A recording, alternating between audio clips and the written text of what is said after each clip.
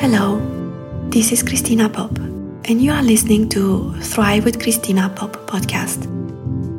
In order for you to live a thriving life, it is essential to fully step into your power and incorporate all the aspects of your life. In this podcast, I will show you how to use your mind, reconnect with your body and with your energy, and how to follow your soul's deepest desires to create a thriving life that feels really good. Let's get started. Welcome to this new episode. Today, I have a special guest on the podcast. My client, Tracy has joined me, and I'm so excited. Thank you, Tracy, for being here. You're welcome. I'm so excited to be here and share. So, Tracy, tell us a little bit about you. Okay. I have my own business, City Cricket Wellness, and I offer pranic healing energy work and one-on-one coaching and women's groups focused around the Celtic Wheel of the Year. Oh, tell us a little bit more about the Celtic Wheel. The Celtic Wheel. Okay. So the Celts were an ancient society way back when, scattered all over Europe. And the Greeks gave them their name, Celts, because it means the mysterious, because of the basic tenets of their society, which they thought were strange. And that was that they were a matriarchal society, and they were very connected to nature and the earth and the cycles of the earth and the celestial bodies. And they believed in the close proximity of the spirit world and really connected closely with the spirit world. So I love all of those tenets. And so it really that in and of itself resonated with me. And then they designed this calendar. They divided the year into 8 seasons. So it's the solstices, the equinoxes, and then about halfway in between each of those, there's another festival. So each turn of the wheel offers you an opportunity to reflect on the season before, the season ahead, to gather together and connect, to talk about what's showing up for you, and to see what's going on in nature and how that is reflected inside of you. So each season has a symbolic tree, a symbolic animal. You're encouraged to look at what's going on with plants around you, what's going on in the sky around you. And I've just found it a really wonderful way to ground into my truth, to see how connected we all are, to see how we're a part of nature and how those energies are showing up in ourselves. So I followed the Celtic Wheel for several years and have been doing retreats. I used to do them in person, and now I do them on Zoom.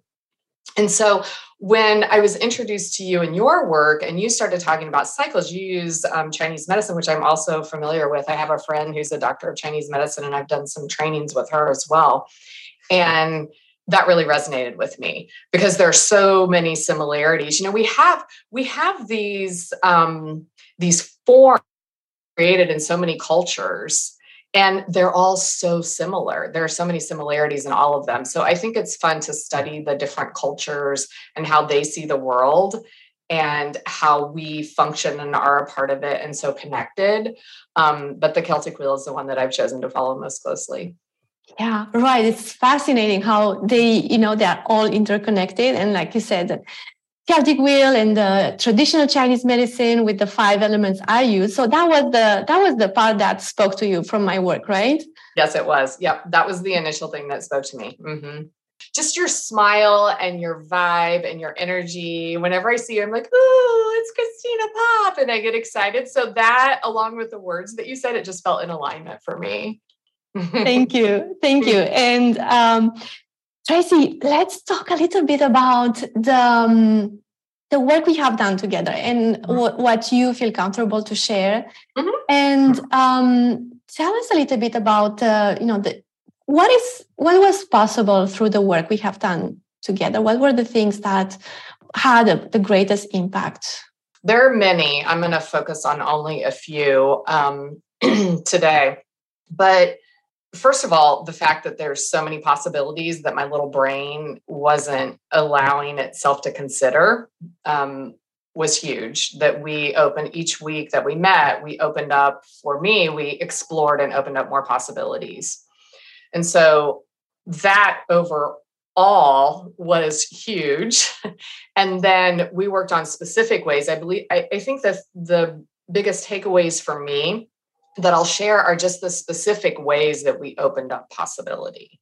So it all falls under the opening up possibility umbrella. But the first thing was, and came to you first of all with, and this is what we did in our first session and subsequent sessions too, was feeling emotions. I have not always been fond of feeling my emotions. I would just rather shove them to the side and go on and do something else. And, think a positive thought instead of feeling that emotion that I don't want to feel, or do a thing, do a task, go to an event. I have spent a lot of time in my years. I haven't been doing that the last couple of years. But for many years, I avoided those feelings. And so the last few years have been an exploration for me in feeling those feelings in different ways and different processes. So what you helped me with was to feel the emotion in my body and to not be afraid of it and to really stick with it. And you led me through this process of doing that felt very safe.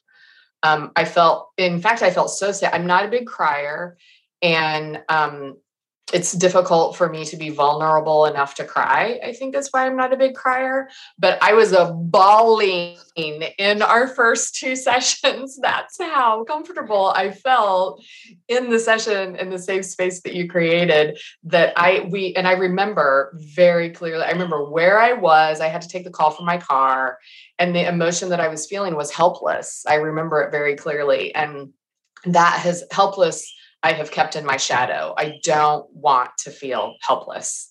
And you helped me identify where it was and took me through this of feeling it. And what I took away from that was that it was just an emotion, and it was in my body, and I could identify where it was. And then you took me to other places in my body. And so I realized there were also, like, helpless was not going to consume me, but there were also other things going on in my body besides that emotion. And then it released through this process. So it was seemingly magic and also very powerful and easy to do. We did it probably 3 or 4 times together. You led me through it, but I've gotten good enough at it now that I'm able to lead myself through it. Like, oh, there's that feeling. And then I wasn't able to do that in the beginning. I needed you to lead me through it, but now I'm able to recognize that it's not going to swallow me.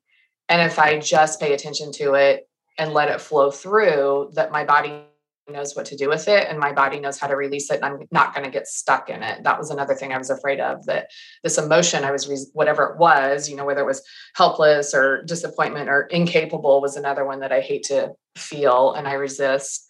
It's just a thought and an emotion, and I don't need to resist it. I can just let it pass through. So that was huge for me. And what was the impact on your daily life of that? Yeah. So what I realized was that my resistance to the emotions was creating this generalized feeling of resistance. So I was resisting not only feeling a feeling, but I was resisting everything. On a very practical level, I had this huge list of tasks that I needed to do, like adulting tasks, things about my house and making a dentist appointment and just the things you do when you're an adult.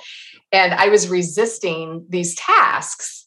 And so I just began to notice that this resistance that I had, resisting these emotions, had just generalized to everything in my life. I was resisting growth. I didn't even want to do my daily practices that I know help me feel better and staying aligned. I was resisting doing those. So resistance doesn't just stay in one part of your life. I was resisting the emotions, but it was affecting everything. It was a generalized resistance of everything. So once I stopped resisting, then magically that task list just did not seem difficult. And I just got it done. And I got back to my practices that I know help to ground me and make me feel better. So the resistance went away once I was able to feel the emotions and not resist those. It went away in every other part of my life. So powerful. Yeah. It was. Yeah. What else would you like to share? So another big takeaway was cycles. And it's funny because I just said that I follow the Celtic wheel. So I'm very connected with cycles. But when it comes to energy, I resist energetic cycles. And one of the things you said to me was cycles is a law of the universe. And I was thinking that I somehow could operate outside of those laws, I guess, and that my energy would always be up and high. So I felt like it was bad when my energy dipped. I felt like I was doing something wrong, or, what's wrong with my body because I have low energy. I was very frustrated by that. And one of the things you said to me that I tell a lot of people now is that energy doesn't go away, because I remember saying to you one time, I have no energy. And you said, it's not that you have no energy. It's just that the energy has shifted, and it will also shift again. Because I somehow had in my head that I have no energy in my body right now, and that might last forever. That was the unconscious thought that I was having. So you and I worked a lot on recognizing cycles, my cycles of energy throughout the day, my cycles of energy week and the month, and making that okay. I remember saying, well, I'm just like, this was a bad thing. Well, I'm just so low energy, like early in the afternoon. Like, well, you're a human. So it was nice to say that out loud, and for you to just acknowledge that I'm a human being and we all have cycles. So yeah, that was really powerful for me. And I think that leads into the next one is luxurious rest. Oh, yes. Yes. So when my body was tired, my brain was just saying, you shouldn't be tired. Why are you tired? You shouldn't be tired. Let's keep going. Let's keep going.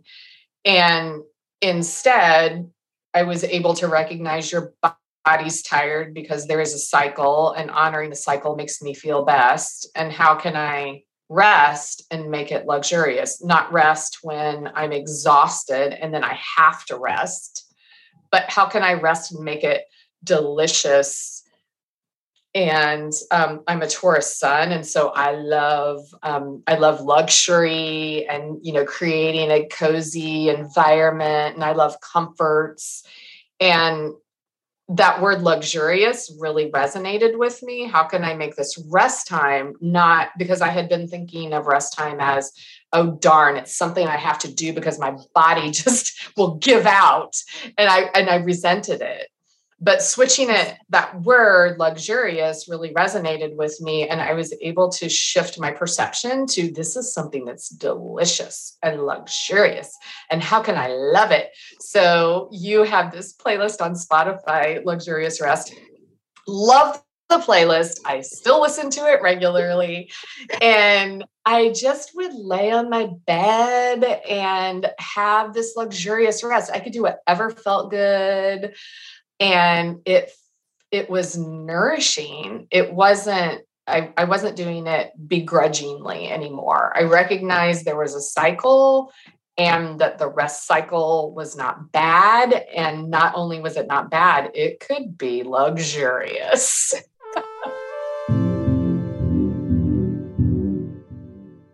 I think what you just said now, so many women will resonate with it. Because we have, this idea that rest as a recovery, versus rest just because. Yes. Just because it's part of the cycle. Yes. Yeah, of energy. I have noticed that it is women. Like, my husband does not feel that way. My husband thinks, he rests whenever he wants to, whether he feels like he needs it or not. And he encourages me to do that. Like, why don't you sit down? Yeah. So It is large. That's a whole nother podcast talking about why it's women that it affects. Oh, yes. Yeah, we won't go into that. I think we could do a whole series on, Yeah. why is that happening, on all the programming we have. Yeah. But I think it's very important to talk about it, because we can give ourselves permission to rest. And the more we do that, the more other women can also give themselves the permission to rest. Not because we need to recover and otherwise we will go into burnout, but just because it's part of the energy. Like the nature rests in winter. Yes. Everything in nature has this cycle of rest. Why can't we also, women, have it? Right. Yeah. And it's so interesting for me to see, the things that are blooming in my garden now. We're getting close to summer solstice, and so many things are blooming. And I was looking at the peonies, and the peonies do not last for very long. So unfortunately, because I just love them. I love them too. I love them. I think I might have the last bloom right now that they're going to share, but they're so beautiful. And I get so excited when they bloom, and they don't last very long, but that's also the beauty. Like they need more rest than some of the other plants that bloom for the whole summer or that have longer blooming cycles. So noticing that not every single plant has the same cycles, just like people, we all don't have the same cycles. I'm into human design, and I'm a manifester in human design. And my cycles of rest are very different than manifesting generators. I have a lot of manifesting generator friends, and my sister is a manifesting generator, and she can seemingly just go on and on and on and on. And I used to get frustrated that I wasn't like that. So learning my human design has helped me too. So I look at myself like a flower, like we're all flowers. We bloom differently. It doesn't mean I'm not doing anything. Those peonies are doing a lot of work and also a lot of rest when they're not blooming. So that's another part of how I bring the Celtic wheel into my work and my practical life, is just seeing things like that. Like, how do different flowers bloom? What is their life cycle? What is their life like? Yeah. And you have integrated for yourself. Like, you allowed yourself to be part of that, right? To have your own cycle. Yes. Right. Yeah. And I think that brings us into also the intelligence of our bodies, who know that we have cycles, and we need these cycles of rest and creativity and connection and transformation, like all these energetic cycles. Yeah. Yeah. I have struggled with autoimmune disease for several years, and which one of the manifestations of that has been extreme fatigue. Off and on, I've healed so much, and I don't have the bouts of extreme fatigue that I used to. But I still occasionally have them. And while you and I were in our coaching cycle, I got COVID. And one of the things one of the side effects of COVID was that I developed vitiligo. It's when you have spots on your skin that turn white. And so that was a side effect of COVID. And that kind of triggered what is wrong with my body? Like, my body is I remember telling you, like, my body is having this abnormal reaction to this virus. Why does my body do that? I've been kind of mad at my body for having autoimmune disease, and I've been mad at my body for getting tired. And so, I mean, it took a lot of doing. We touched on this in so many different ways during our coaching cycle. But you ask me, how is one of the things that I think is a common phrase in the autoimmune disease world is that your body is attacking itself. That's how they put it. And you said, who told you that? Who told you that your body is attacking yourself? I'm like, well, I stopped to think about it. And I said, well, I think my doctor put it that way. Or so I heard it somewhere, and it's a thought that was stuck in my head, and I don't use it anymore because my body's not really attacking itself. That's not what bodies do. And so I've started to think about that in a different way and just realized that that's just a thought that I have been taking for granted and saying that was making me think that my body was not intelligent. It was making me think my body was really dumb and it was malfunctioning. And so you challenged me to think about from one session to the next, in what ways is your body intelligent? And one of the things that came up for me, it was really liberating, first of all, and it led to so many possibilities. And I began to see that my body is so intelligent. And one of the ways it's so intelligent is that as I mentioned earlier, I used to say I was bad at rest and I only rested when I was exhausted. And so my body learned the only way to get rest, which is what our bodies need. It's part of the cycle of the body. And my body learned the only way I can get rest is to make her sick because that's the only time she'll slow down, or give her this huge fatigue. That's the only time she'll rest. And so I got sick a lot and I got fatigued a lot because I wasn't listening to my body. My body was so smart giving me these messages. And I was thinking the opposite. I was just ignoring my body's messages and then wondering why it wasn't functioning optimally. It was because my brain was fighting my body. So it was a powerful shift for me that my body is, and my body has healed in so many ways once I started paying attention, and once I started honoring my body, and once I started seeing the cycles of my body and honoring those cycles and listening to the clues that my giving me, I started to be aware of how intelligent it was and not fight my body with my mind. I think that's such a beautiful point to land on. Like, not like our body and our mind can be, partners. Yes. And we don't need to fight one with the other. And I think that was such a powerful way to see how, how powerful you can be when you listen to what your body is telling you, and also how you can, with shifts in your mind, you can support your body and you can support your life experience, right? Yes. And they're better. My mind and my body are better working together now. I've been in the wellness field for a very long time, for over 30 years. And I've said, I believed in spirit, mind, body, all working together. And then I'll add emotions in there too. But I continue, even after focusing on this and doing this for work for over 30 years, I continue to find different layers of truths of that, and to see that my body really wasn't working together with my mind. And I saw my body as like kind of out there, just not a team player. And I hadn't realized that. And that really, in our coaching, that really took me to a deeper level of understanding how they can and need to work together, and how I could do that on a more practical level too. And I'm so grateful that you chose me as your coach. Thank you so much. And thank you, Tracy, for coming today and sharing that. I think it will be so helpful for so many women. So thank you for being willing to share that. You can follow Tracy's work at citycricket.net and on Instagram at citycricketcoaching. It will be in the notes of this episode. Thank you. Thank you so much for joining me today. Follow this podcast so that you can receive this weekly gift in your favorite podcast app.